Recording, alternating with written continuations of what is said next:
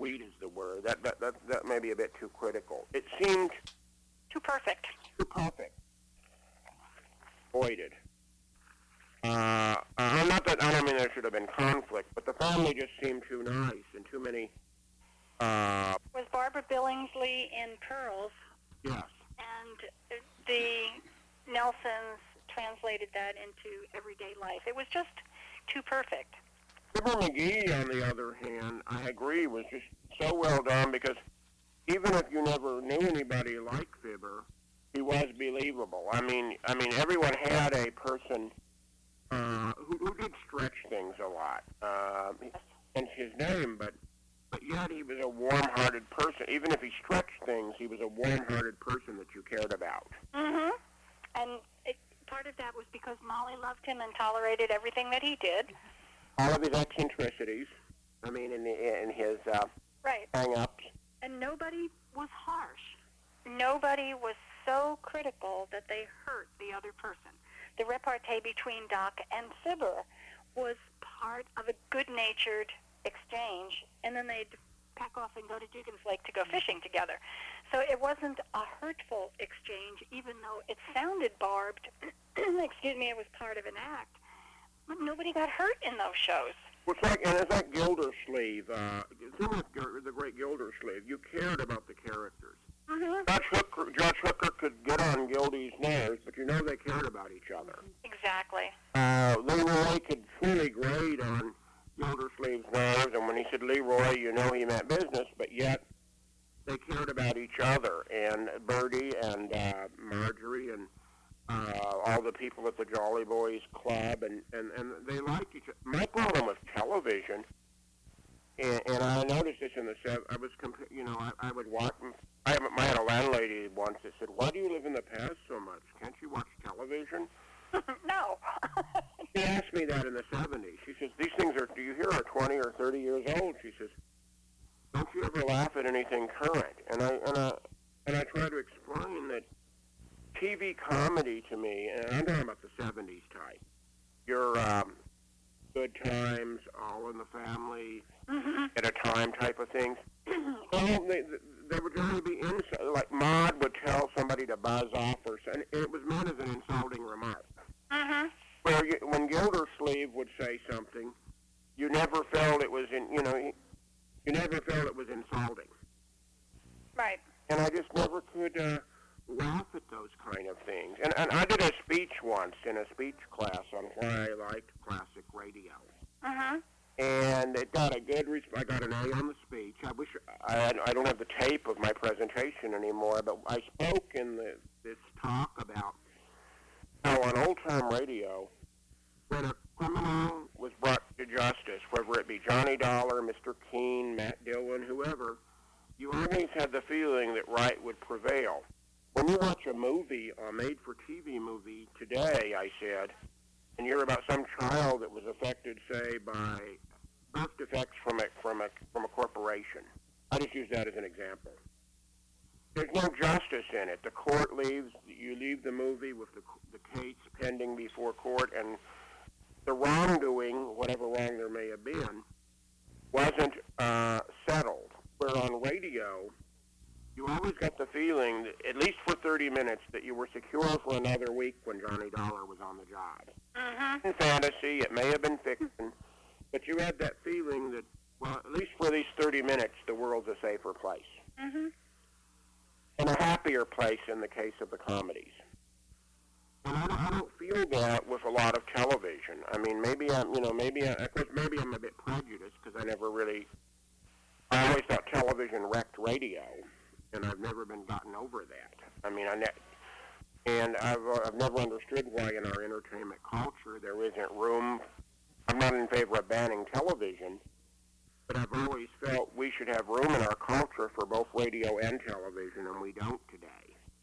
And it always bothered me that movies continue to survive, books continue to survive, Broadway continues to survive in spite of television, but radio was the only medium that was actually allowed to die. Mm-hmm. And that's always been a sore point with me. I think it's been a sore point with a lot of people. It's It's hard to recognize that one medium could actually stomp on another, that it pulled the plug on another very enjoyable part of our broadcast history.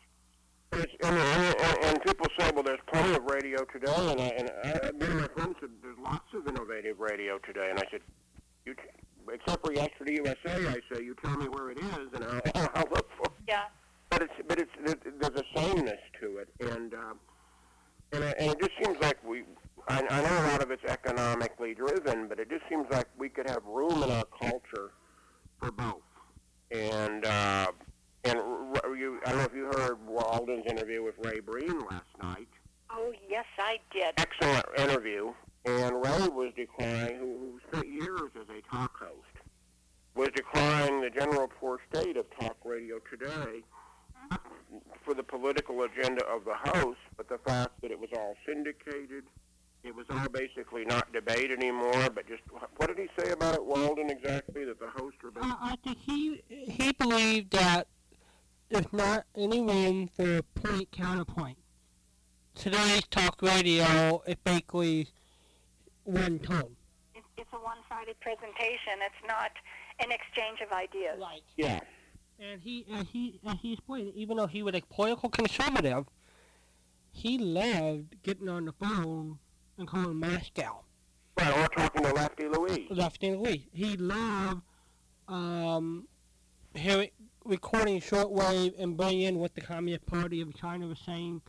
And really loved reading the newspaper out loud from different points of the countries in the world to show a point counterpoint. But there's a homogenization today. When I used to go drive with my parents, when my parents would move or we'd go on vacations, one of the pleasures I always enjoyed when we would stop at a motel was monitoring the radio dial in different cities to hear what the formats of different stations were, what networks they were affiliated with, what they sounded like. Today, it's all the same. You hear the same talk shows every place, and even when you hear music, much of the time it's just a satellite service with the same disc jockey everywhere.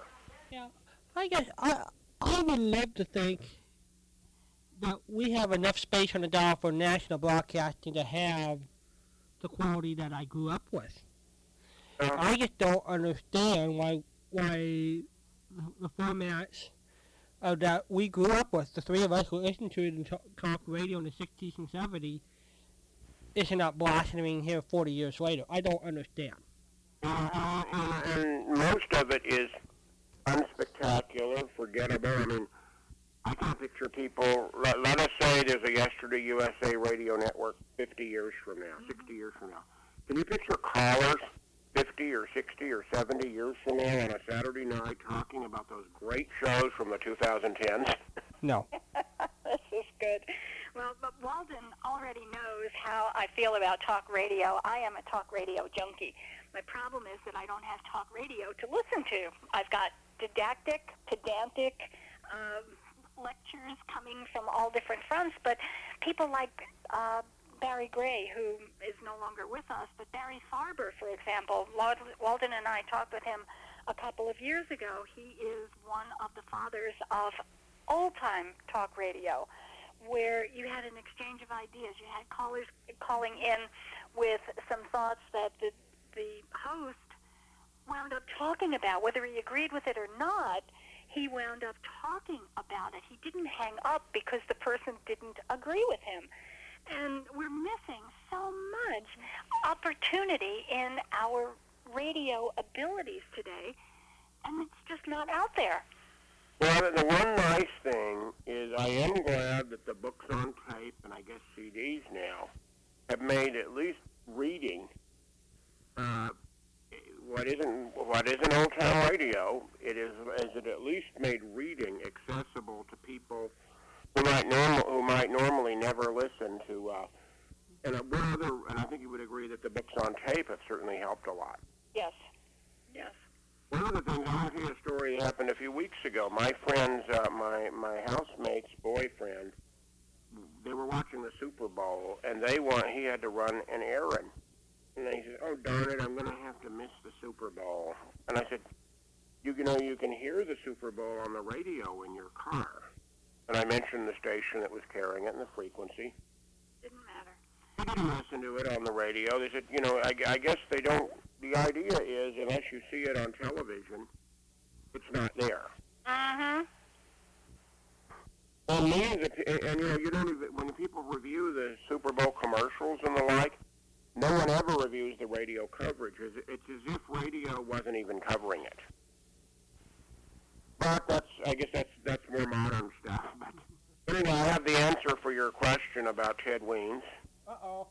But if you want, I can't think of any prize. I'm still waiting to get my MP fix, so maybe you can give it just as a gift for me to the next person who calls. All right, that would be terrific. That's 2 CDs. All right. Right, because I've gotten some nice things from you, and I want somebody else to have a chance. If you haven't received something recently, from our last conversation, I mailed a whole bunch of stuff on Tuesday this week. So something the other day. I got the Planet Man and whatever else you. Okay, excellent. For anybody else out there who might be waiting for something from me, it's like the check is in the mail. I swear they're in the mail. I mailed everything on Tuesday because Monday was a holiday. Okay, what's the answer? Answer, and PC does not mean politically correct. Ooh. It means Perry Como. Yes, it does. Walden, you want to give the background information on that again? Sure. Perry Como his dad was a barber, and so Perry had that as a trade in Ohio. In fact, I think he even picked up, he had that in Ohio. He started singing a roadhouse in Ohio. And by the mid-30s, Ted Weems had an orchestra. He tapped Perry Como to be a male singer, and a guy who later changed her name to Marilyn Maxwell, a female singer. And the opening act, by the way, can you imagine a band will go on the road and have an opening act, and with Paul Winchell and Gary Mahoney. Mm-hmm. At age 15. Paul won the amateur hour of Major Bowes, and he was the opening act, he and Gary Mahoney.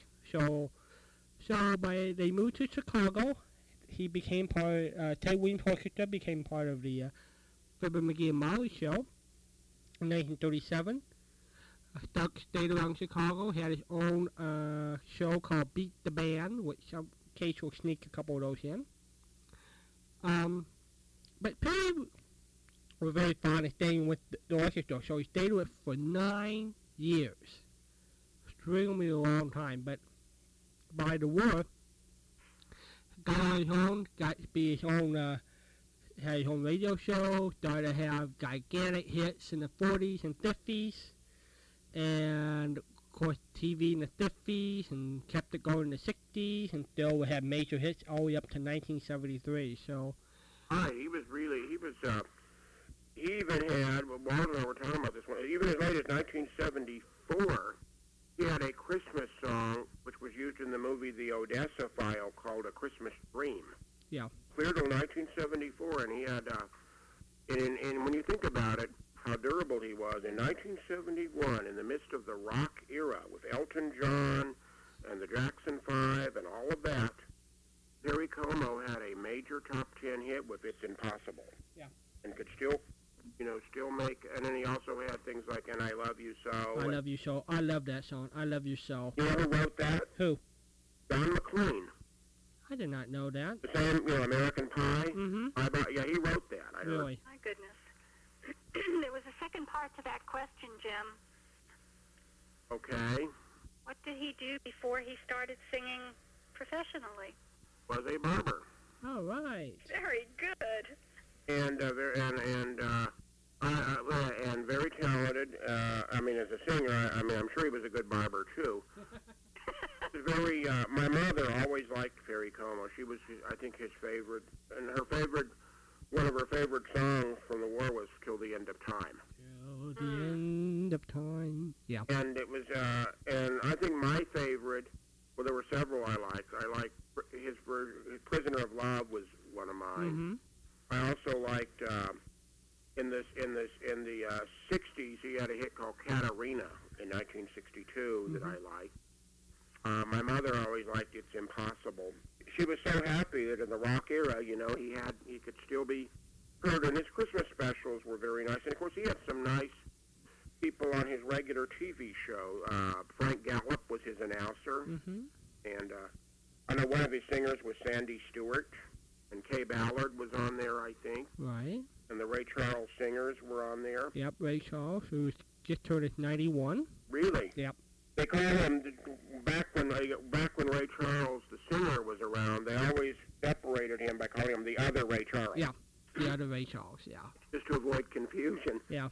Right. And I remember Frank Gallup always used to introduce him and say, and now here is Mr. C. Nice show on Saturdays and later Wednesdays. And of course, the Ray Charles singers would always sing, letters, we get lots and lots of letters. And he would play a song like Catch a Falling Star or whatever, whatever people would request. And it was a very pleasant hour. That's another thing that's missing from television today is the variety show. Yep. Sunny and Cher, remember we grew up on Sunny and Cher in the 70s, at least I do.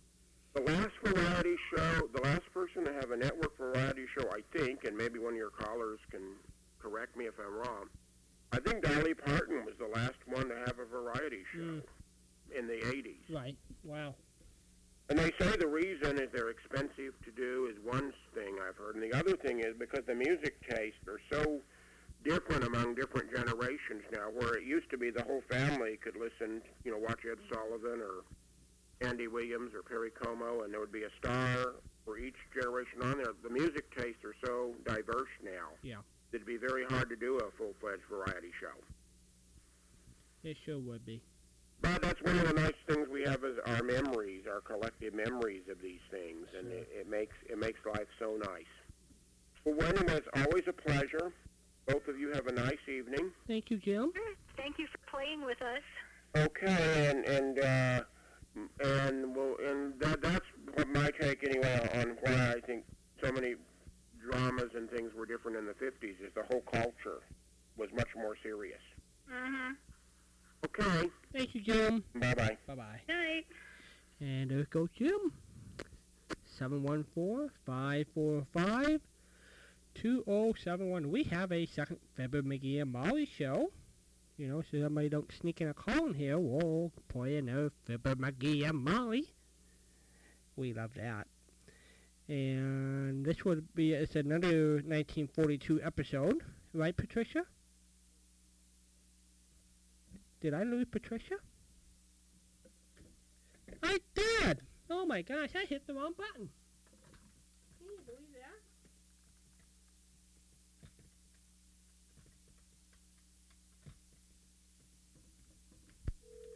that? I hit the wrong button. I lost Patricia. That's not even fair. Why would I do that?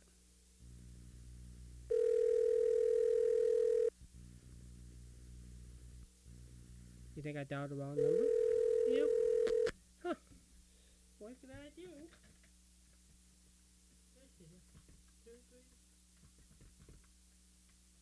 That's a no-no. Calling and losing your own co-host. This is Yes to USA.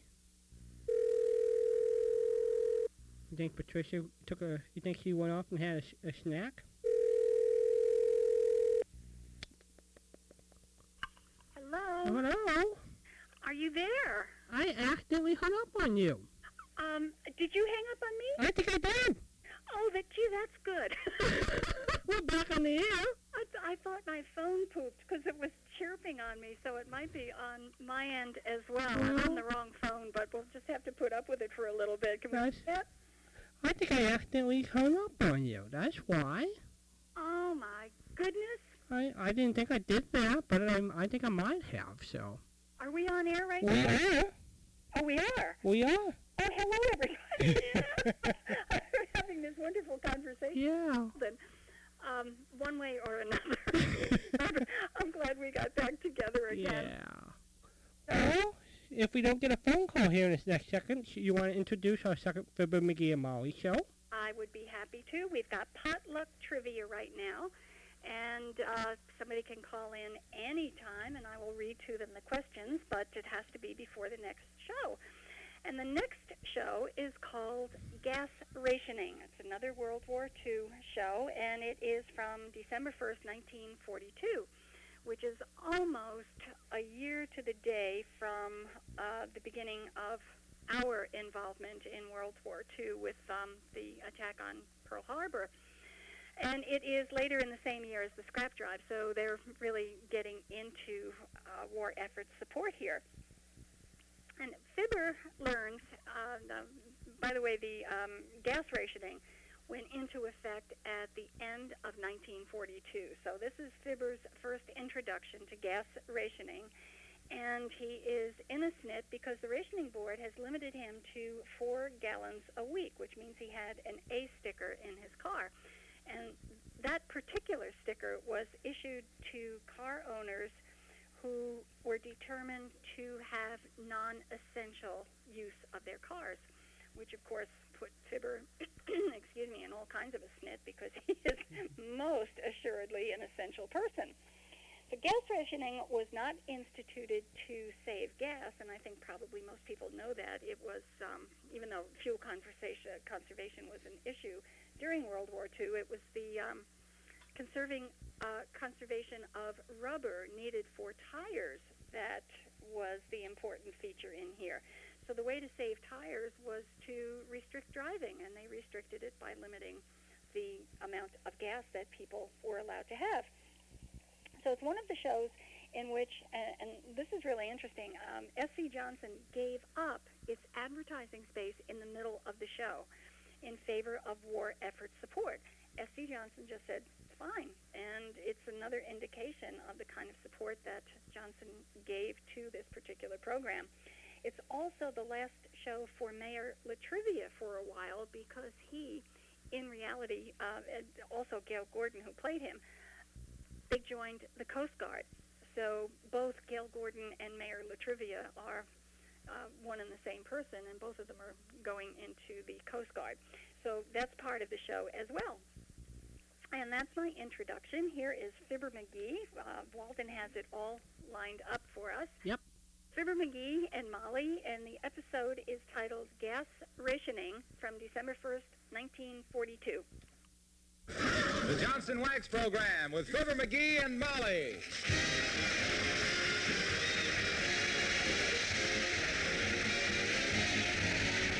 The makers of Johnson's Wax and Johnson's Self-Polishing Glow Coat present Fibber McGee and Molly, written by Don Quinn, with music by the King's Men and Billy Mills Orchestra.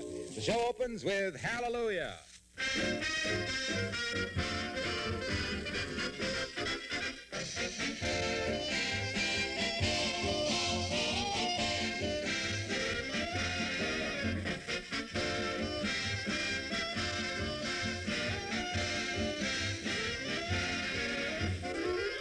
At a friend's house last night, I sat alongside the window and couldn't help noticing that the windowsills had been waxed and were shining. I looked around the room, and I'll bet I saw 10 other places that had been waxed. Picture frames, Venetian blinds, lampshades, ornaments, even the bricks around the fireplace. Of course, the floors and woodwork were waxed, and the furniture, too. I couldn't help thinking how much genuine Johnson's Wax is helping all of us in this critical time to take better care of the things we have. And because germ-laden dirt won't readily adhere to a waxed surface, it's helping to keep homes more sanitary and thereby helping folks guard their health. There are 3 forms of genuine Johnson's Wax: paste, liquid, and cream wax.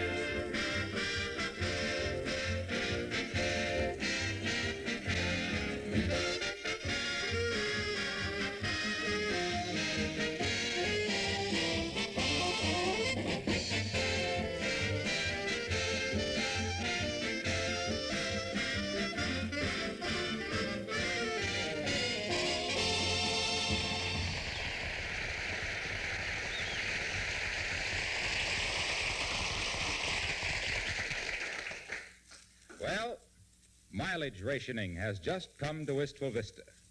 And in spite of its being a meatless day, get a load of the beef being put up by an average citizen as we meet Fibber McGee and Molly.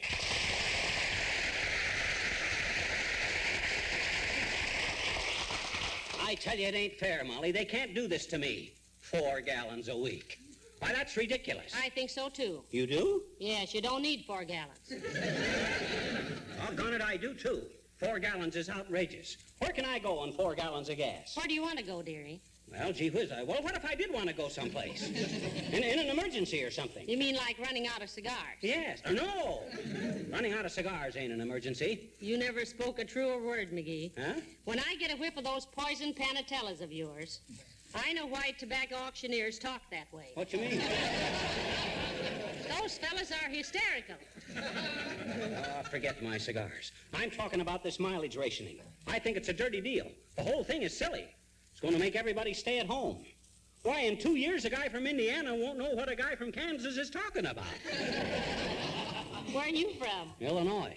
That has happened already. I don't even know what you're talking about. I'm talking about giving all the car owners a measly little medicine dropper full of gasoline. It's an infringement on private rights. That's what it is. Look, dearie, look. The main reason they're rationing gasoline is to save tires. Don't you know that if we continue driving like we have been, a majority of automobiles will be off the road next year? Good. There's too much traffic anyway. Too crowded. Get the cars off the road. That'll be fine. That's swell. Well, I'm glad you feel that way, because yours will probably be one of them. Reached you from Hollywood. This is the National Broadcasting Company.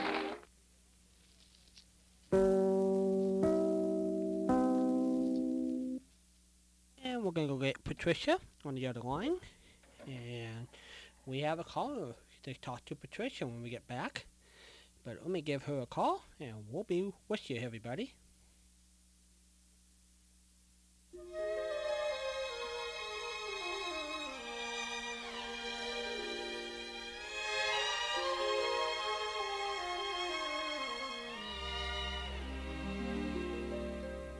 The falling leaves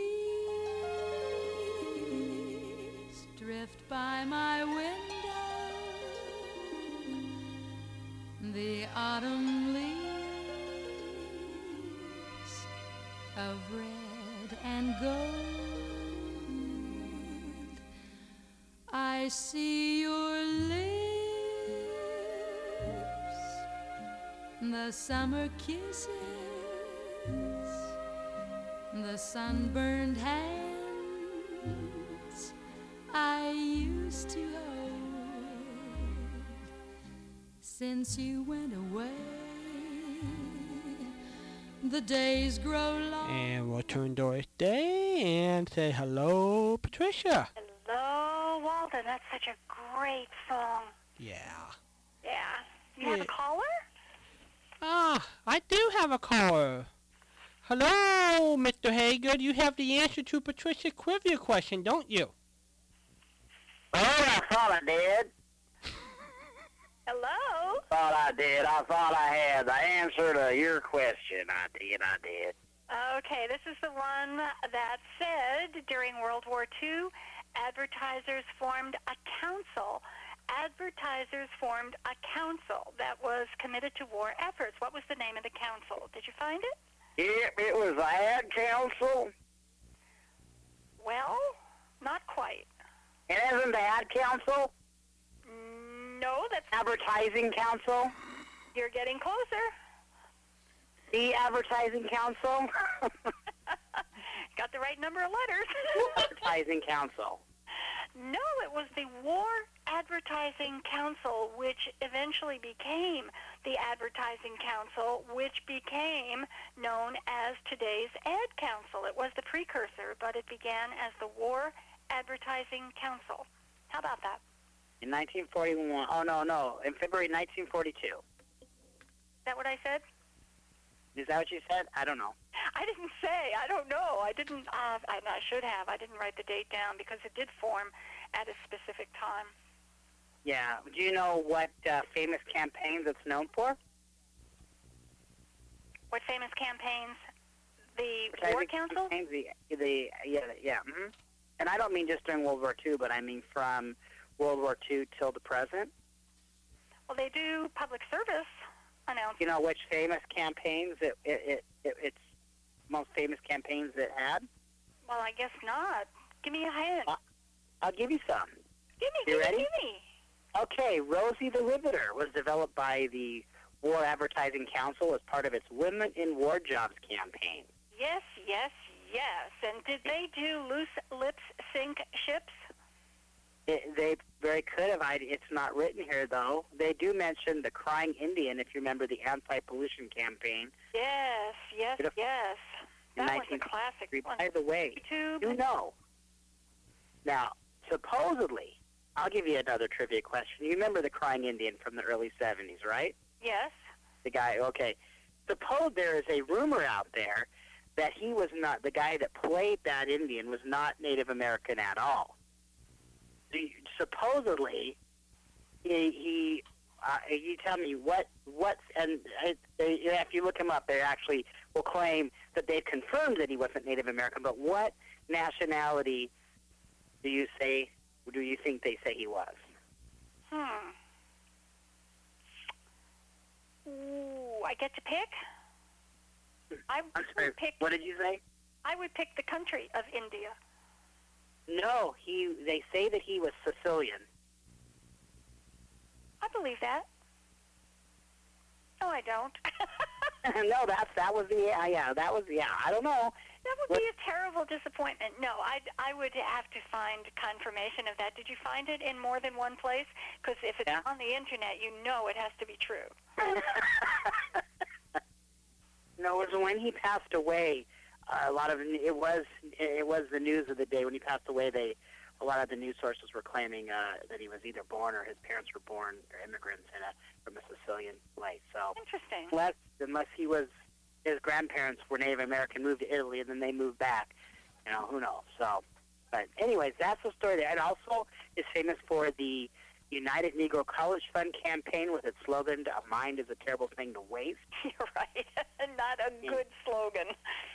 That's okay. A McGruff campaign with its slogan, "Take a butt out of crime." The McGruff, the crime dog.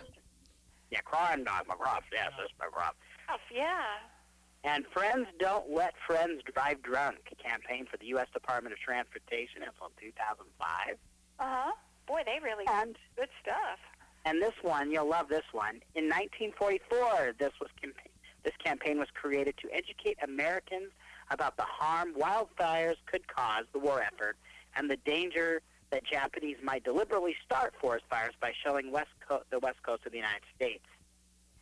Wow. In 1947, this advertising icon finally had a new phrase coined for him called, "Remember, only you can prevent forest fires."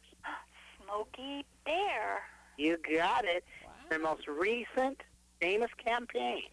It's Vince and Larry, who are... Ask me that again, please. I missed it. Vince and Larry. They are... I don't know. The crash test dummies. Oh, silly me. I forgot. Larry I would have remembered, but not the other one. And I feel really rude for taking over your trivia show. Well, see,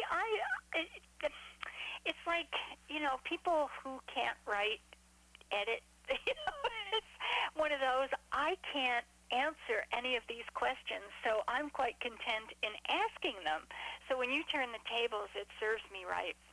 No, that's okay. You get me thinking. I went back to my little home computer, my home research lab, and I just started looking around to see what I could find, and that's what I found. So you found it. Well, this is cool. Well, thank you so much for wrecking my image about the Indian. That was really nice of you to do that. Well, I was completely shocked, too, so I don't know why you should be spared if I can't. Is Walden still with us? There's something about my presence that will make... He's just sitting there, just kind of kicking back. I'm enjoying it. I'm enjoying this.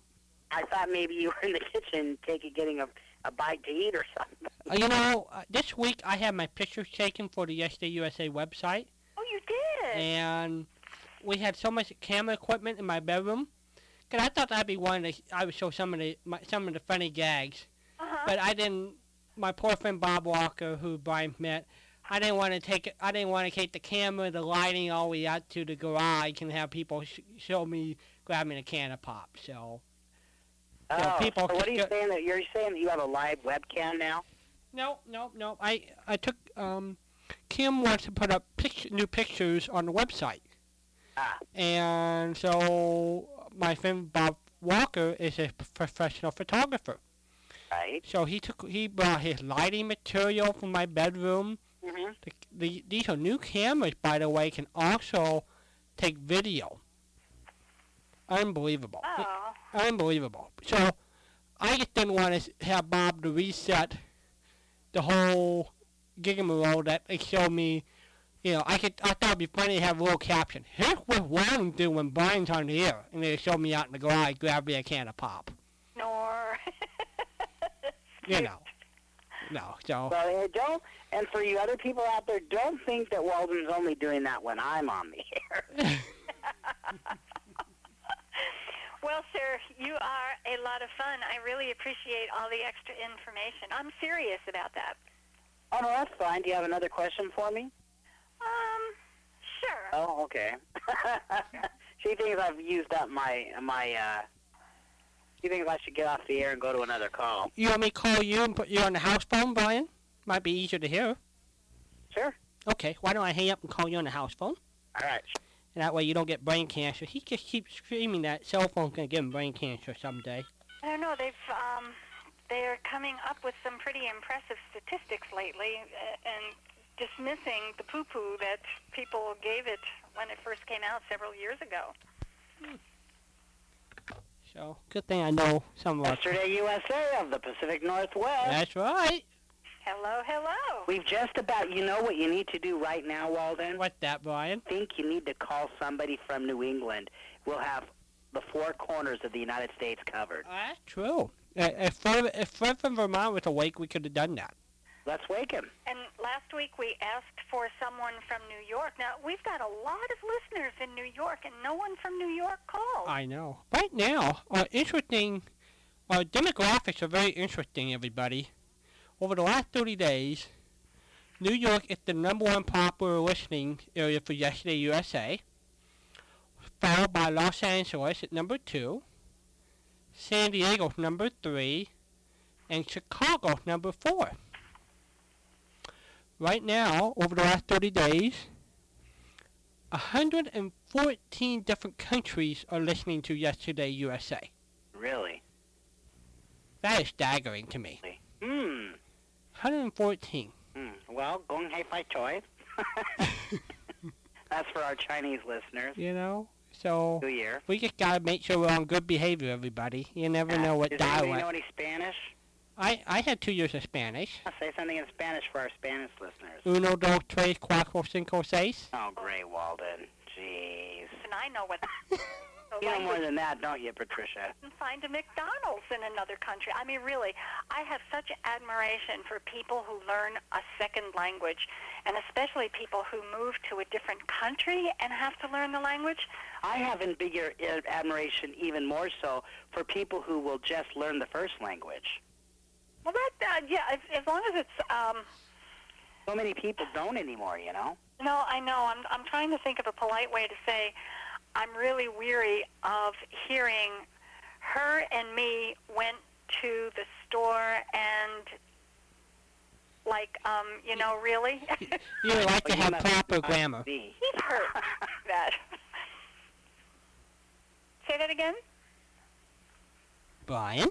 Yeah, well, I was going to say the Fib McGee and Molly is a great show. I love the one you just played. Okay. I'm losing him. What's that? I think Patricia, can you hear me? Yes, I can hear you fine. And Can you Bryan? hear me? I can hear you now. Oh, okay. I said Fib McGee and Molly is a great show. I love the one you just played. Uh-huh. And, It was the space in between. I thought I lost. Oh, okay. No, that's fine. No, and I thought it was a great show. And, I did. I paused it because I had to cough. I've been getting over this chest cold, and I don't want to blow loudspeakers out all across America, so I paused it to take a breath and cough. Okay. I'm sorry. Not professional. It was the pause. I'm not accustomed to hearing you pause. No, that's true. I'm not known for the pause that actually, it is the pause that refreshes, That's isn't right. it, Walden? Yep. Yeah, was it Coke? Was it Coke or Pepsi? Coke. Coke. They had that catchphrase in the 40s. I think it was Coke. Or was it Pepsi? Now I'm confused. I think it might be the positive. That might have been Pepsi. What is the question here? The catchphrase. The pause that refreshes. Who had it? Was it Pepsi Cola or Coca-Cola? Coke. Coca-Cola. I want to say Coke. Yeah. I'll take you. Because I remember the shows that was on, like some music show. Yeah, it was. It was Sunday afternoon. Yeah. Percy Faith and his orchestra. Andre Castellanos, right? Yeah. That you just said? That was another one. Oh, okay. Because I remember Andre Castellanos was the pause that refreshes. Right. Also, Percy Faith and Buddy Clark. The Melody Hour. Hmm. And Bryan, your responsibility is to look it up and make sure that we are correct, because after I said it, I thought, wait a minute, just like Walden did, maybe that's not right. So you have to... Okay, I'll look it up. I'll look it up if... Pepsi Cola, I'm thinking it's the one that had the jingle. Pepsi Cola. Hits the spot, 12 full ounces, that's a lot. Twice as much for a nickel, too. Pepsi Cola has a drink for you. Oh, nickel, nickel, nickel, nickel, nickel, nickel, nickel, nickel, trickle, trickle, trickle. Don't let me get carried away, guys. No, don't get carried away, Bryan. When the two of you start to sing, it also makes my teeth hurt. Oh, I'm sorry. All right, you did fine. You were just about, both of you were on key there, so that was okay. We can. We can be on key when we want to. Uh-huh. 3 out of 4 notes, anyway. You're too funny. Yeah. Okay, this is for... I'm looking up the pause that refreshes. Don't think I'm not. Yeah. Hey, what did you think of earlier when you were talking about sitcoms? Did you agree with Jim about the TV sitcoms? In what respect? We talked like 14 different parts of it. Oh, did you agree that did you like the 70s sitcoms? Were you as averse to them as he was? I never watched them. I can't help you with that. Yeah, I didn't. Patricia wasn't part of the TV generation. Patricia wasn't part of the TV generation. Oh, you weren't, Patricia? Well, great for you. Pause that refreshes was Coca-Cola. It was. Okay, I was right. I'll tell you something that I hate about TV. Let me give you, and I tell you a little bit about what I hate about TV, and I can do it 20 seconds or less. It all has to do with the NBC Olympics, right? Uh-huh. I live in Seattle, Washington, right? Uh-huh. Right? Okay. We are only just not too far across the border from Vancouver, where these darn Olympics are happening, right? Right. Well, NBC, in its infinite wisdom, will show those Olympics to you live, and then tape delay it for us 3 hours later, and we live right here. 2 seconds. It's done. Okay. That's it. Wow. Radio would have never done that. Uh-huh. Live radio all the way. That's right. So, what's the next stuff for me and Molly we got going tonight? We have one. Another one, but I want to give a grand prize type bonus question for other listeners. Can we leave this? Then I got to get off then. But would you guys have a wonderful evening, and I will stay off the line so you guys can give away these prizes. Well, you don't have to stay off the line, but I'd really, because I'm pretty sure that you would probably know the answer to this. You and Walden are on top of all of this stuff, but I have to learn it one little show at a time, so I'm really impressed that I remember what this one is. Okay. You want me to say it out loud? I'll say it out. Yeah, right. Okay. What was correct name? What was the name of Amos's cab company? The actual name of his cab company, and why did it get that name? I want to say, was it the Sunshine? Don't. Oh, am I not supposed to say it? No. No. I didn't have... Oh, that wasn't it anyways. I know the answer. Good. I know the answer. The initials are F.A. Right, well, you too. And just as a clue to people, it is not the Fred Allen Cab Company. It is not the Fred Allen Cab Company. Yeah. Great. Well, I think that's wonderful. What's the price for our lucky listeners tonight that are going to answer that? If they answer that, and they have 2 parts, if they give me the name of the company, that's 1 CD. Well, we'll give them 2 CDs for that one, because that's a pretty big one. So the name of the company, gets 2 CDs, and if you tell me why it got that name, they get an extra one. So it's a 3 CD question. No, I years ago remember somebody writing in a book about why it got that name, but you actually had me there because I don't remember. So you got me on that one. Walden probably knows. But no, because I heard the show 2 days ago. So really, what year was the show from? Oh, crikey, I don't remember. Was it a 40 sitcom one? Because they must have very early ones. Oh, okay. Where are you listening to those from? I mean, you got them on CD? On my computer, yeah. Really? So how many of those are available, those, like, 1930s shows? Oh, of the 1930s. Well, let me see. I hope these are dated. A lot of them weren't properly identified, so... Yes, it makes you wonder if they're recreations. Well, the earliest one that we know that started that storyline was in 1928. Really? And you have that too, Walden? I do, because Dr. Michael Beale discovered it and gave me a copy of it. Wow. Mine start, and I've only got a couple. I've got one from 1939, and a couple from 1940, and then the rest begin at, it looks like, 1943. So I don't have any of the really early ones. Well, 43 was the last year that it was a 15-minute serial, because in the fall, I mean, it ended, like, I think, spring on CBS, and I think that in the fall, then it moved to NBC, wasn't it right in the fall that it became a sitcom? Correct. On NBC, right? On CBS. It was first on CBS as a sitcom? It was. Okay, because I remember it being on CBS as a 15-minute show. Are you sure about that? Well... Moved to NBC the next year?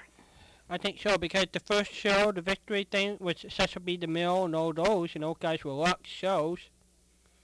Okay, but it might have been because of the sponsorship. It could have been. Well, I'm trying to remember, did I give you the Amos and Andy book?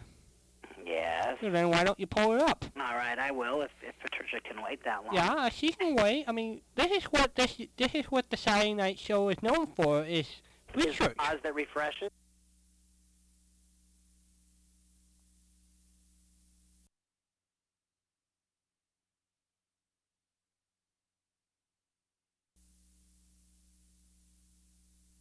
Patricia? Yeah. And I think everybody should be reminded to bring their can of Coca-Cola to the show. I'm a Pepsi kid. Huh? Pepsi. I'm a Pepsi kid. Well, I am too, but I mean, this is the pause that refreshes, so. We can just get a new Can you, like, at least put it in a glass and say it's Coke? Well, if we're going to appropriate some advertising copy, we might as well make it the most effective possible, and that would be the pause that refreshes. You've got it. I don't think stealing advertising copy is a good idea, though. Well, let them come get us. I'll take responsibility. Okay, here we go. These are the later years. I'm just looking. History, things you never knew about. By the way, this book that I'm looking at is the original Amos and Andy by Elizabeth McLeod. And this one really primarily just covers 1928 to 1943, Walden? Correct. But that might give us a clue at the tail end. Okay, I'll look at the tail.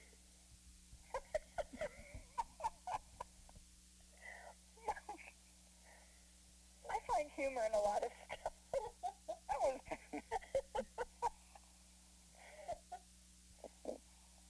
I don't know. Why can't I'll just pull up the John Denning book? John Denning book, which sits here right on the counter here. Okay.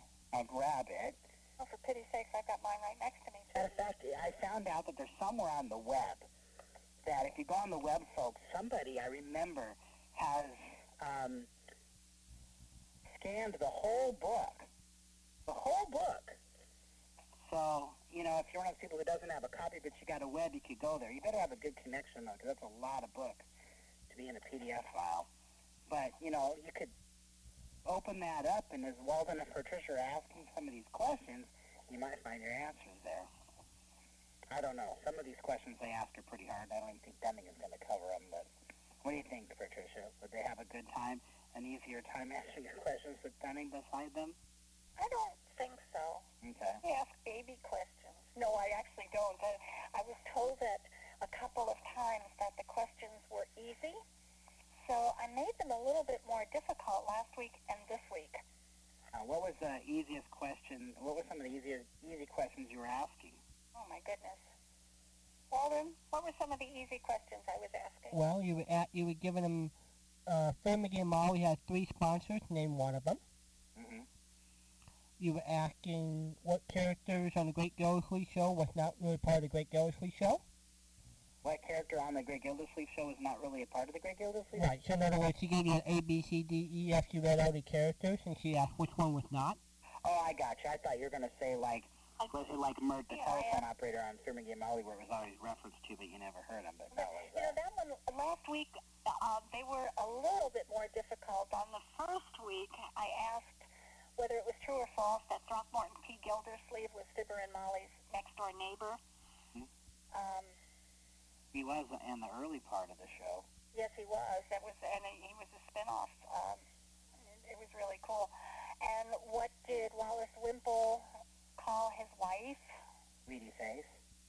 Yeah, right. And Dale Gordon had a voice. Big fat wife. In many. Was it true or false that he was also Flash Gordon? Was he Flash or was he Buck Rogers? Flash Gordon. Was it Flash Gordon? He was the first Flash Gordon. Okay, I always thought it was Buck Rogers. Okay, so it's Flash Gordon. Okay. These questions are in the trivia package that I will email to you. I keep adding a question here and a question there, so I haven't sent it to you, but I guess... Reminds me, too, we are doing, I was going to say about questions, hard questions. We do, we're doing our annual trivia show at the Reps meeting on March, the first Saturday in March, 2 p.m. Pacific time. If you're in Seattle, come by and see us. I want a shameless plug. But what's funny about it, we found over the years that way we do it is that there's always at least one Walden in every audience. Have you ever noticed that? Yep. And we found out that if you just open it up to anybody to ring a bell, that one Walden answers everything and nobody else has a good time. So what we generally do is we generally gag the Walden. Yeah, I'm just picking on you, Walden.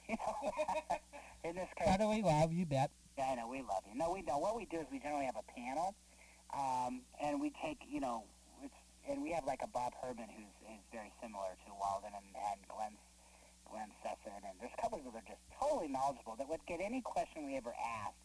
So we generally have 2 panels, and we pick people from the audience. We don't pick them. And then if the panel doesn't get it, then anybody in the audience is allowed to answer it. And then they can go up later. We don't keep it. We just don't. We want everybody to participate. So what we generally do is we'll have some harder ones that when they get thrown to the audience, and it's specifically for those guys in mind, but for the original people on the panel, because we found out that really a lot of people love the shows and come and listen to them. They don't have the encyclopedia of knowledge about the shows that maybe some people do, and so they just want to hear.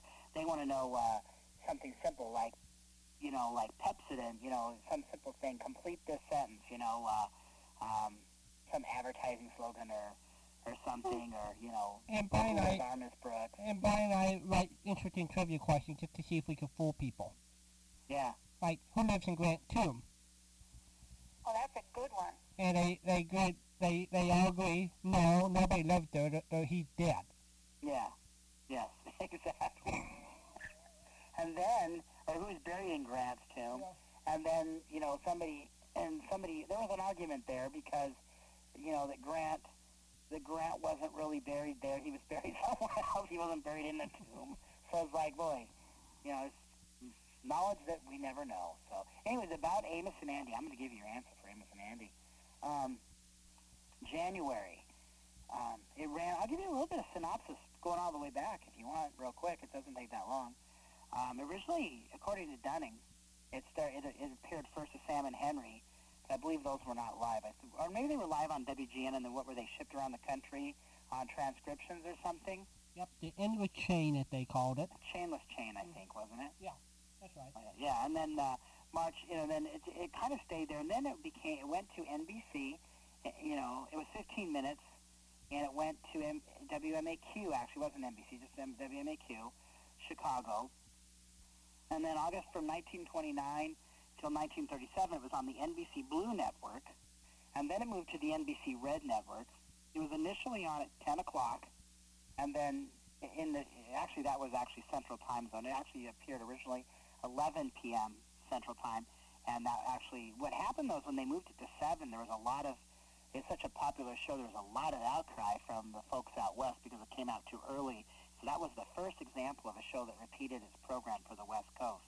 Anyway, so then it went, from 38 to 39, it basically stayed on NBC until about 1939. It went to CBS in April of 39 to February of 1943, and all this time it was on its, weeknights at 7 o'clock. And then our big question is that what happened in the fall of 1943? Well, October 8th of 1943, it moved to NBC Friday nights at 10. And it was reorganized and heard as a 30-minute situation comedy with new characters, a new announcer, and an orchestra. And it was sponsored by Lever Brothers with Rinso. It stayed at NBC in that time spot till 45. And then in October of 45 till July of 48, it moved to Tuesday nights at 9. It became part of that very famous NBC Tuesday night comedy lineup, which of course included our favorite show, Finn McGee and Molly. It actually preceded that. It was on at 9. Finn McGee and Molly was at 9:30. And then in 1948, it moved to CBS and went to Sunday nights at 7:30, opposite our other favorite show, Phil Harris and Alice Faye. Isn't that interesting that they would put two winners up against each other? Well, about that time, that's what was happening right there. And, it's really funny. I'll tell you a little bit of something I read about not too long ago, is that Phil Harris kept pitching and pitching and pitching for something about, was he wanting to go to CBS? Was that what it was, Walden? Or? No, he wanted to stay at NBC. He did, but there was something about somebody kept pitching, maybe somebody was pitching him to move to NBC or something. So anyways, what happened is that Rexall, anyways, didn't go. Maybe that's what it was. That Rexall wanted to go to CBS, and maybe Harris didn't. So eventually, Rexall just moved over and ended up sponsoring Amos and Andy, and that's when you hear RCA Victor taking over Phil Harris and Alice Faye. Right. So they wanted to keep their 7:30 time spot, but they wanted to go to CBS. But Phil Harris didn't want to go, so they just moved over to Amos and Andy and sponsored that. Not very loyal, is it? I guess not. And that's just shameful, So, anyways, but, then Phil Harris ended up moving to, I think, Friday or Thursday nights, and then lasted until, about 54 maybe? Yep, it sure did. So, by TV standards, that's a long run, but actually by radio standards, that's not the longest run. But even it started as a Fitch bandwagon in 1946. Good 8 years. So that's, exactly. So, 8 years is considered a long run for a TV sitcom, or it used to be. So, but for radio, when you think that some of those shows were on for, 20, 25 years, it seems kind of short by those standards. So, yeah. So anyways, I should get off the phone so that people can call, because I know I've forgotten that people can't call in while I'm blah, blah, blah in here. So I'm going to get off. I'll leave you guys alone for the rest of the night. Enjoy the show. Please, callers, I'm getting off for you so you can hear good time radio shows, and you can call in and answer Patricia's wonderful quiz questions. And they're great, and Patricia's put a lot of time into it. So get off your tushes and call in. Be nice. Play nice, Bryan. I'm glad you called in. Thank you for all the information and for wrecking the image of the Indian. That was really nice of you to do that. I'm always known for wrecking. Am I a pain or what? I really did not know that and had missed it. I'll send you the email on that. I'm sure I have that in my archives somewhere. So yeah. Anyways, you have a great, wonderful evening. And Walden? Yes, sir?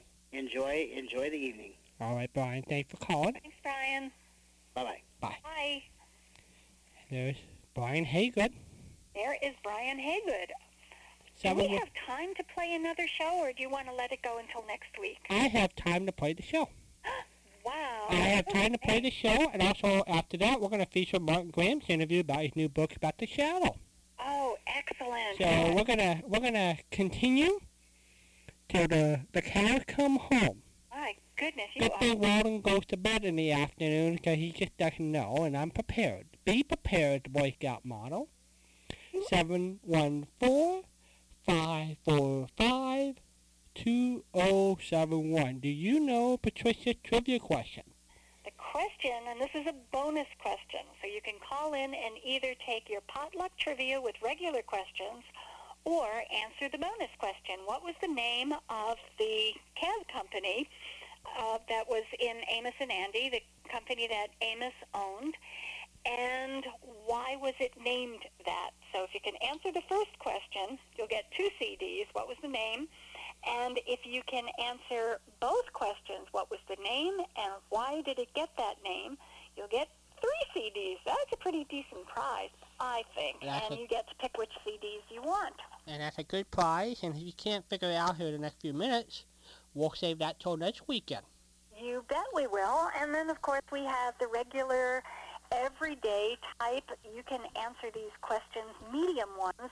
They're not easy any longer. They're medium ones because I was told they were too easy. And you can take potluck on them. What is a potluck meal for Patricia? Oh, anything that tastes good at the moment. I have an unconventional lifestyle. I think you know that. I know. Well, if we have a little chicken and a little turkey on there, I think that'll make Patricia happy. Oh, gosh, turkey would be wonderful. Turkey. Chicken is number 2. Turkey and a little stuffing, maybe? Maybe. Or a great big bunny food salad. Bunny food salad. Love bunny food. Do we need any particular dressing on the bunny food salad? Vinegar and wine vinegar and olive oil. Ah, I like that. Good stuff. And we put all sorts of veggies in there and maybe a hard-boiled egg. Yep. Protein. Yep. Good stuff. 714-545-2071 is our hotline number. And I'd like to thank Professor Mickey Smith for coming on with us earlier tonight, but he's sound asleep. That was extra special nice. I mean, it was really just a great time with him. And as a reminder, his book, he is the author of a new Fibber, McGee, and Molly book.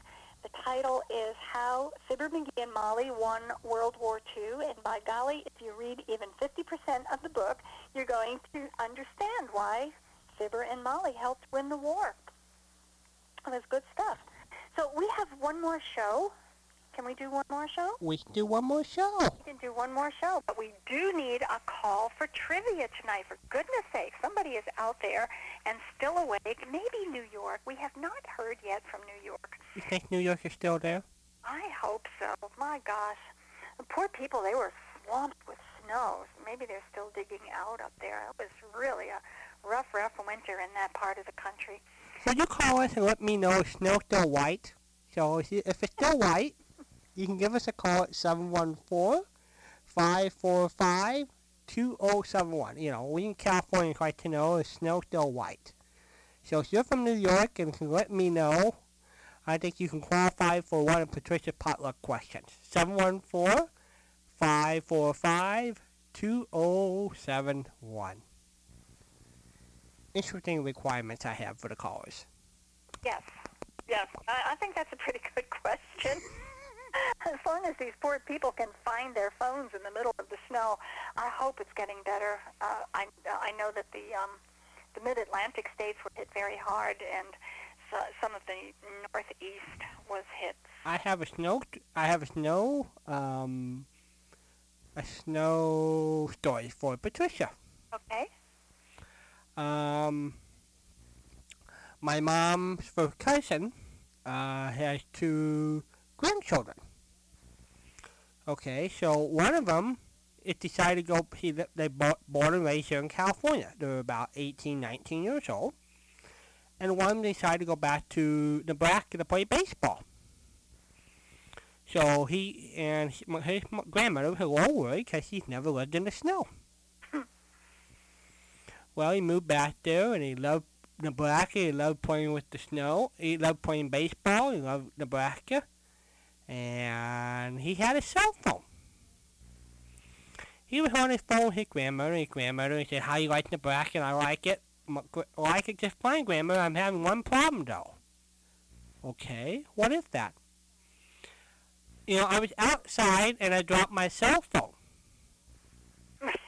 Okay. You know what I said? Well, I was going to go back out and look for it, but there's some snow that fell down. Okay. So the time I went out there, Grandma, to look for my cell phone, there was all this snow.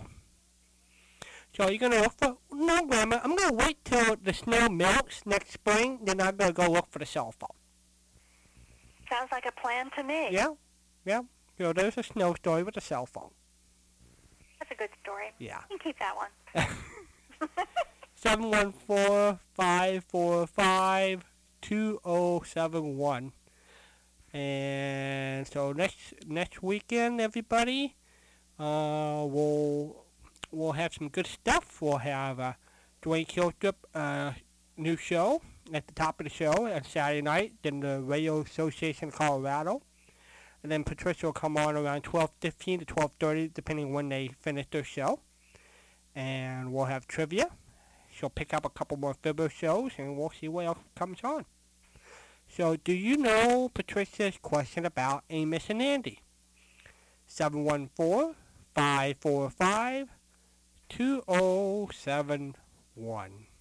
And if you don't know that answer and want to call in and play trivia, I've got loads of other questions.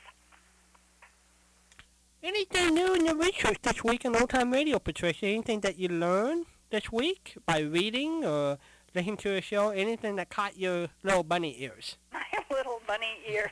Well, what catches my bunny ears are things like the line that I asked Mickey Smith about when Molly...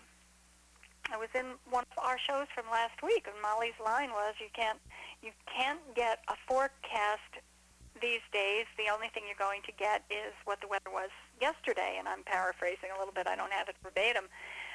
So those are the kinds of things that stick out. I collect these items and kept them in folders, and I've kept them on files all over the computer. So those are the things that I listen for.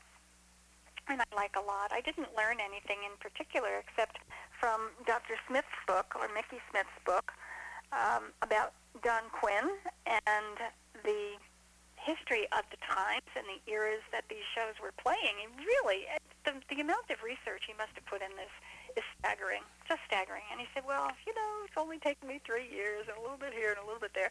But the information that he pulled together, and it's blowing me away that he did it on a yellow legal pad, not even a computer. He must write fast, and he just had everything laid out in front of him. So it's a really very well done book, and it's very easy to read. Lots and lots of information, and it concentrates on the war years. So it was good. Have you figured out when you write your first old-time radio book how you're going to do your research and how you're going to lay it out, that way you'll write it in 3 years?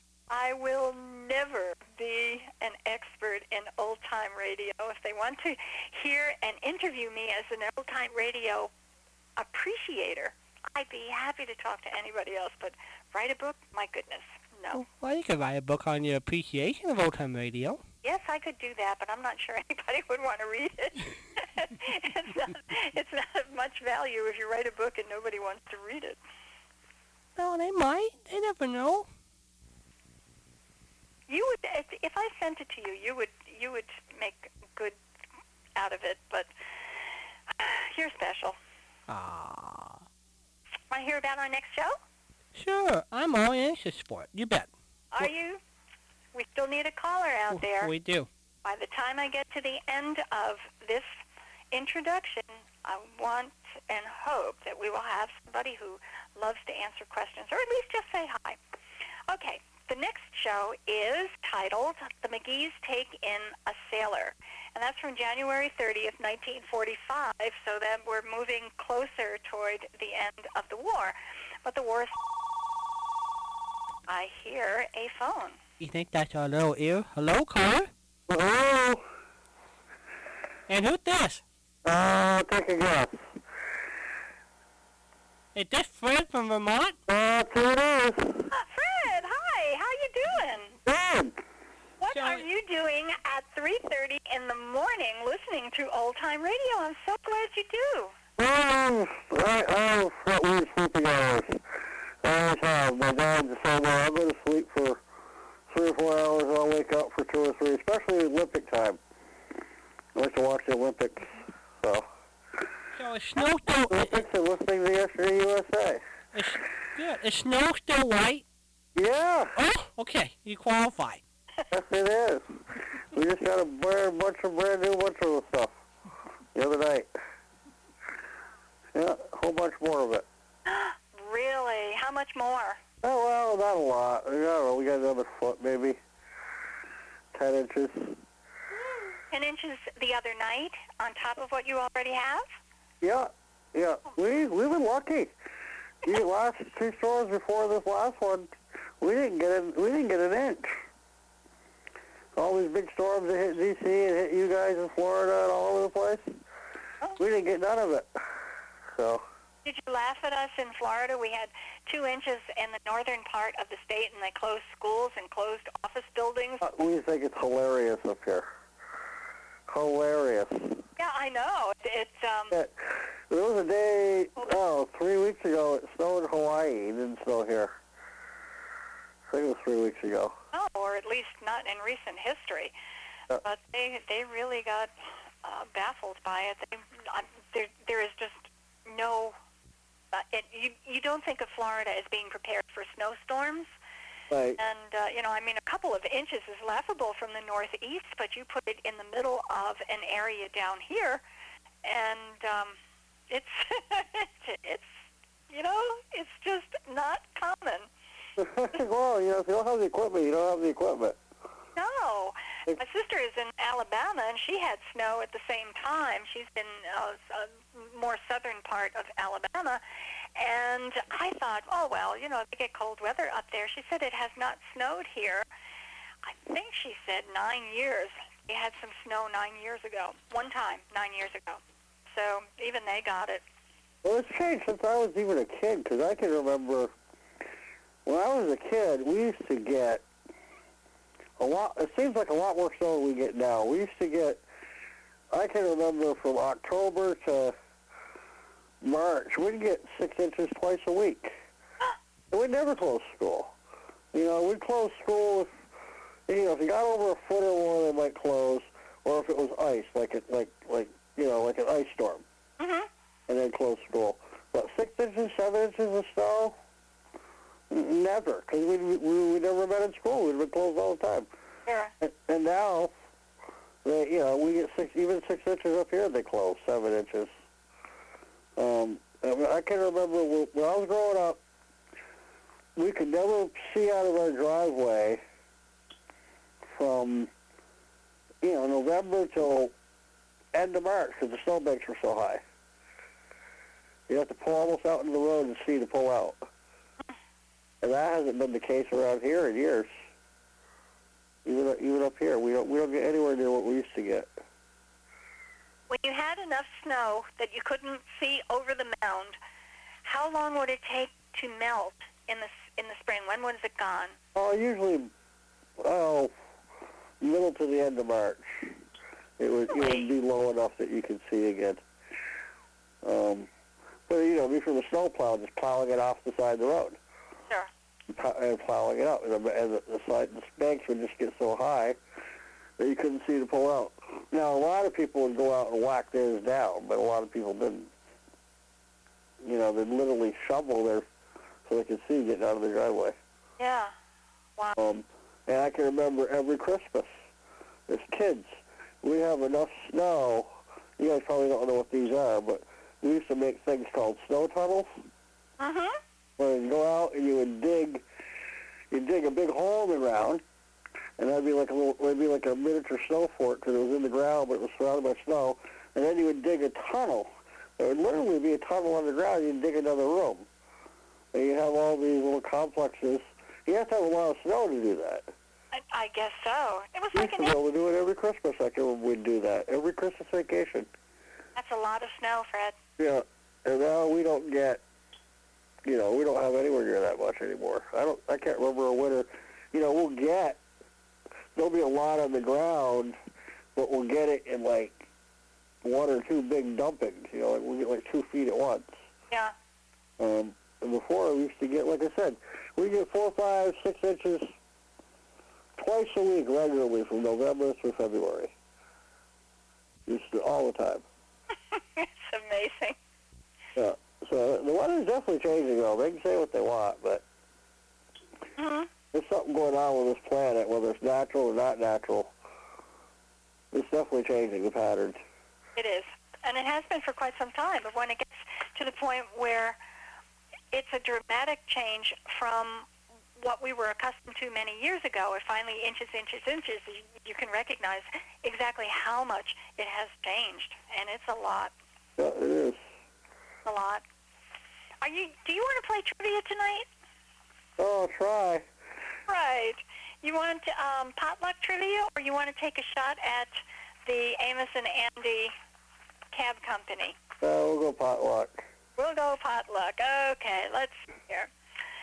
All right, we've got one here.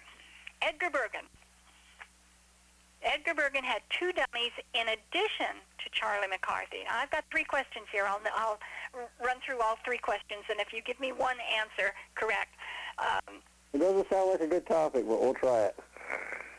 Question number 1. Edgar Bergen had 2 dummies in addition to Charlie McCarthy. Have to name one of those 2. The next one, who starred in the Martin and Lewis show? And number 3... Oh, okay. We're in good shape there. Okay. Number 3 was Fibber McGee used to greet one of the weekly characters with, "Hiya, Uppy." What was Uppy's name? So, which one do you want? I'll take the second one. Okay. How about Dean Martin and Jerry Lewis? You got it. Okay. Right. Do you want to take a shot at the first one? Edgar Bergen had 2 dummies in addition to Charlie McCarthy. Do you know one of them? I have no idea. Never listened to the show. Never did. No. Had Walden, what were the 2? Well, Effie Clinker. Right. And Mortimer Snowd. You got it. Yeah. Good. I mean, silly me. I couldn't. Of course you would have known the answer. Walden is our encyclopedia. Oh. And the third one was Fibber McGee used to greet one of the weekly characters. And this was a weekly character. She was there all the time. Hiya, Uppy. I listened to the show, too, and I still don't recognize that. Uppy. Hiya, Uppy. Not the little girl, right? Or not the little kid. I didn't hear that. Would you say that again? Well, it was the little kid, was it? Wasn't Teeny, no. No, it wasn't Teeny. I have no idea. Walden? It was Mrs. Uppington. Mrs. Uppington. Do you know what her first name was? Abigail. Very good. I guessed that. Okay, Fred, you've got yourself a CD. What are your favorite shows? Head. Yeah, okay. Go ahead. Patricia wants to know what do you want in your favorite show? He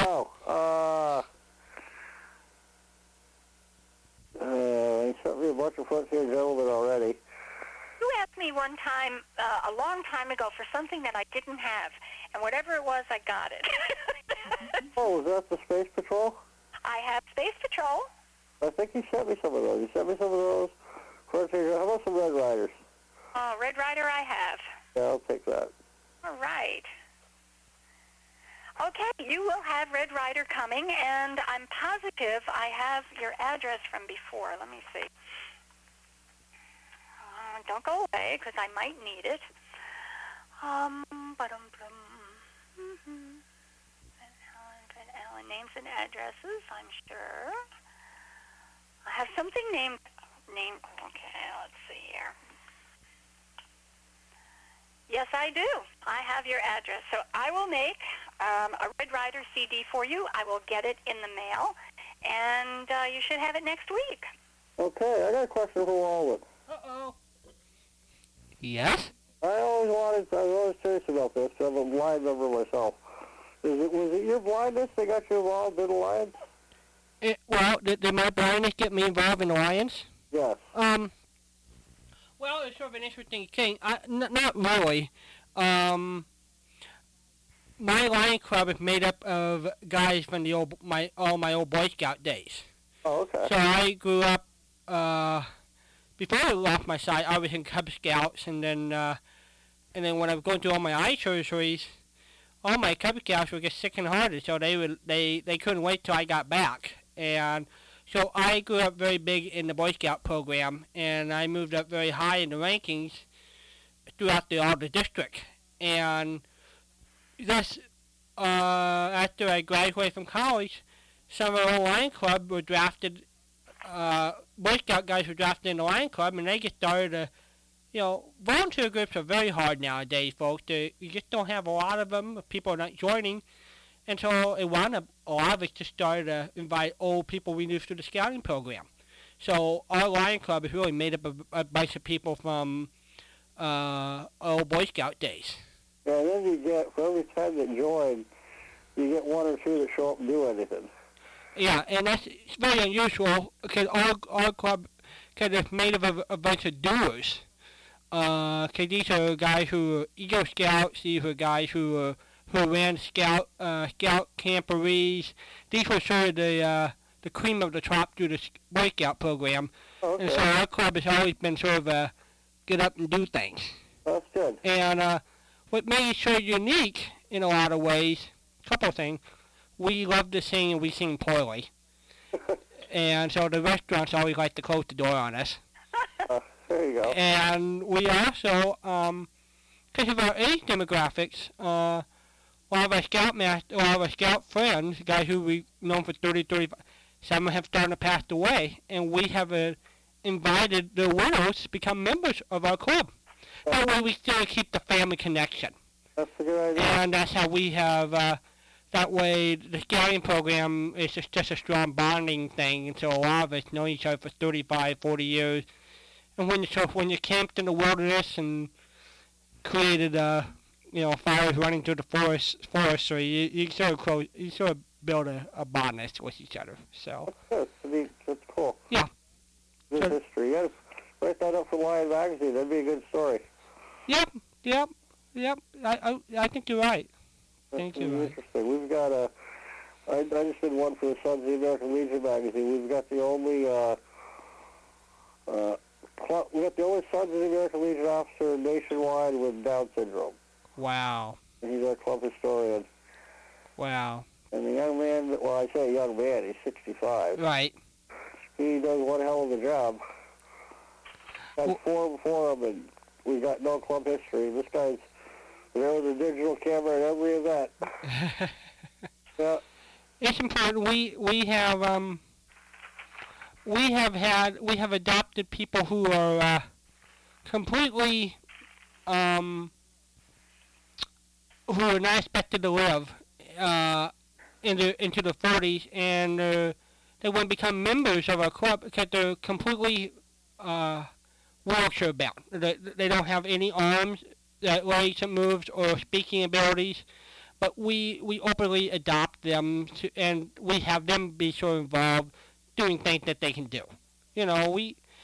It's a beautiful thing about the Lion Clubs or different social organizations that you sort of look for each other to try to make it work. Yeah. And you get a lot of people that, I'm wheelchair, but not wheelchair bound. I was born with severe rheumatoid arthritis. So and I coach basketball. Right. And I use a wheelchair at basketball. And I'll use it, if I'm going someplace where there's going to be a lot of walking, I'll bring a chair. Right. It's that kind of thing. It's not where I can walk. Right. It's not the kind of thing I like to do for any length of time. I walk a little more now that I got a new hip. But that's the other thing is amazing is just what they can do today is unbelievable. Yeah. Unbelievable. Yeah. Pretty amazing. But yeah. So I was just wondering. I was curious. I know that Helen Keller got the Lions in the early 1900s. Right. Vision is their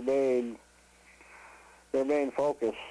Sure, and there's a connection there. But indirectly mine was through the Scout program. It's the world's, for the people who may or may not know, it's the world's largest volunteer organization in the world right now. It's over 1 million members. And so, but as you've probably seen, Fred, and a lot of people, volunteer groups are dying off. And because the young generation, they're trying to keep bread on the table. and you got 2-3 people, some of them working 2-3 jobs just to try to support their family. And so you don't have a lot of young people joining volunteer groups to do things for the communities right now. Right. They don't have time. Yeah, they just don't. And it's too bad because it's a time where we really need them. It's important. Yeah.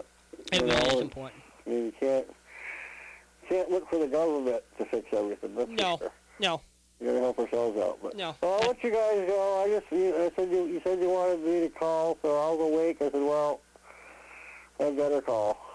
Can't believe you were awake and heard the call. That's like my dad said, just sleep when I die. Well, I'm really happy you called in. Well, I'm glad I did too. Thank you, Oh Fred. boy, I just watched some guy go upside down in the bobsled run. I don't think he's supposed to do it that way. No, they're having trouble with the bobsled run this year. Yeah, I bet that hurt. He went down the whole track upside down. Well, I do appreciate your calling in, sir. Okay, well, you guys have a good night. I've enjoyed the show so far. I've been dozing on and off, but... Well, good. At least the part that you heard, I'm glad you liked. Yes, I did. That last interview you did was great. He was so wonderful. I really am so grateful that he spent the time with us. It was a nice little chat. Yeah. Why doesn't Bryan call in more regularly? You guys used to do that weekly. Oh, I know. Brian's a busy guy. I keep telling the people miss you, Brian, and... Oh, I never used to laugh so hard when you used to get together. I know. And I keep telling them that. And, hey, I said, Brian, I know you got a job. I know everybody's expecting you to rebuild their houses. But, Brian, you got to make room for the listeners. So That's right. You're right. We miss it. It was funny stuff. He is funny. So, but anyway, I'll let you guys all go. Thanks, Fred. Fred, thanks. All right. Bye-bye. And there's our good Fred from Vermont. So we heard from almost New York. Almost New York. We heard in the Northeast. I'm going to cough in your ear. All right. This is Yesterday USA. And while Patricia does that pretty little woof-woof sound, I'll tell you... 2 weeks from tonight, Jimmy Nelson's going to be on with Patricia live at the top of the show. That would be March the 6th. I'm working on some other projects. I'm probably this week will give a call to another New York radio personality to be a guest on the show. Cool. And his name is Richard Parkey. Richard Parkey is the gentleman who's written 13 books of the famous series Whatever Became Of. So he would look for people who people have forgotten in Hollywood, and show pictures of what they look like and what they were today. And he had a regular radio series in New York for over 7 years, just interviewing people like that. Wow. So I'm about ready to give him a call. So we'll see when we'll fit him into the program. Oh, great. I hope you connect. Yeah, I hope so. Yeah. I hope so. Well, Patricia, should we talk about 1:30:45? 1:30:45 from January 30th, 1945. The name of the show is The McGees Take In a Sailor. And the title of the show has the word sailor, but it was actually a merchant marine that the McGees took home for, actually it was just for an overnight when there was quite literally no room at the inn. It was the Biltmore in Wistful Vista. Fibber stopped in to buy a cigar, and he and Molly saw this soldier, or an in-uniform person, sitting there while there was a huge line waiting for service, and nobody could get a room at the hotel. So Fibber and Molly encouraged the guy, and he wound up coming home with them. So it is another show that was devoted entirely to a war-related topic, and it was an unveiled call. And when I say unveiled, it was uncouched. I mean, there was just no question that it was an appeal to all capable men who could join the Merchant Marines because they needed personnel. So it was one in the Fibber, McGee, and Molly book that we talked about tonight that I had never heard before, and I didn't have, but I found it. And it's a pretty nifty show. So it is, one more time, the McGee's Take In a Sailor. It's from January 30th, 1945. And it's a really great show. The end. The end. The end. You want to say goodnight to everybody? I do want to say goodnight to everybody. Boy, this was a long night tonight, and everybody stuck with us. Thank you so much, everybody, and I will talk with you all next week. Have a great week. And we go.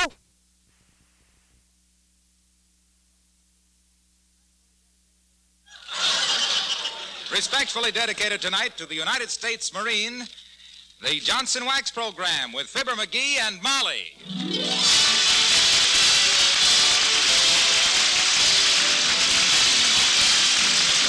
The makers of Johnson's Wax for home and industry present Fibber McGee and Molly, written by Don Quinn and Phil Leslie, with music by the King's Men and Billy Mills Orchestra.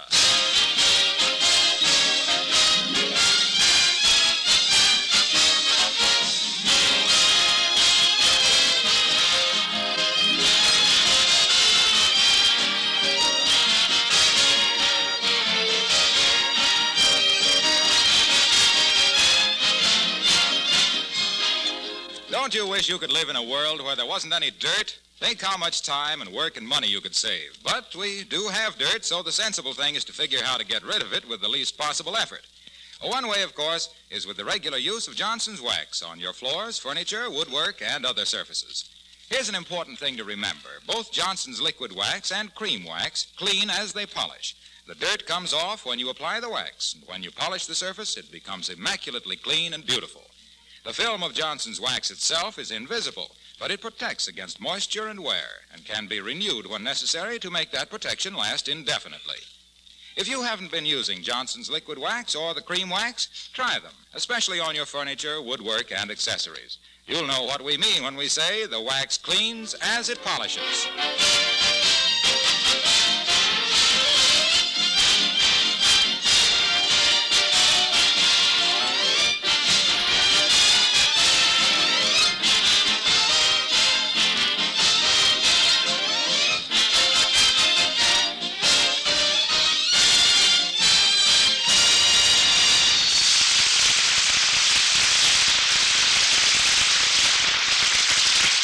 Squire of 79 Wistful Vista always stops at the best hotels. In fact, he's just stopped at the Wistful Vista Biltmore and bought a cigar. And here, walking through the lobby, we find Fibber McGee and Molly.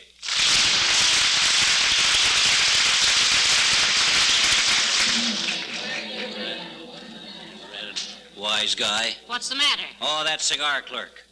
I asked him if he would sell me an El Ropo Caballo, and he says yes. I can sell you one, but don't light it in here. What? My goodness.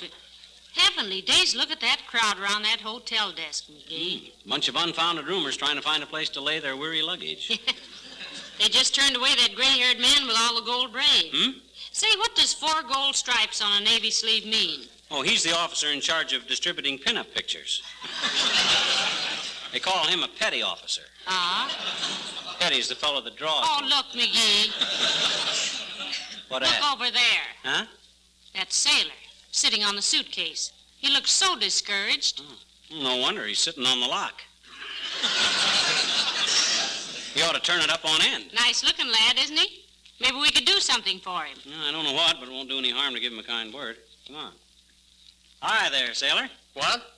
Oh, how do you do? Anything bothering you, son? Except us? I'm glad you spoke to me, ma'am. I was so lonesome I was about to go out and shoot myself. What? Game of billiards. Oh. Well, not that it's any of our business, but couldn't you get a room here in the hotel? No, ma'am, nor any other hotel. It's all right, though. I'm just here for one night. Oh, one night is too long to sleep sitting on a suitcase, Bud. You'd be going around tomorrow with circles under your pockets. Oh, I can make it up on the train tomorrow.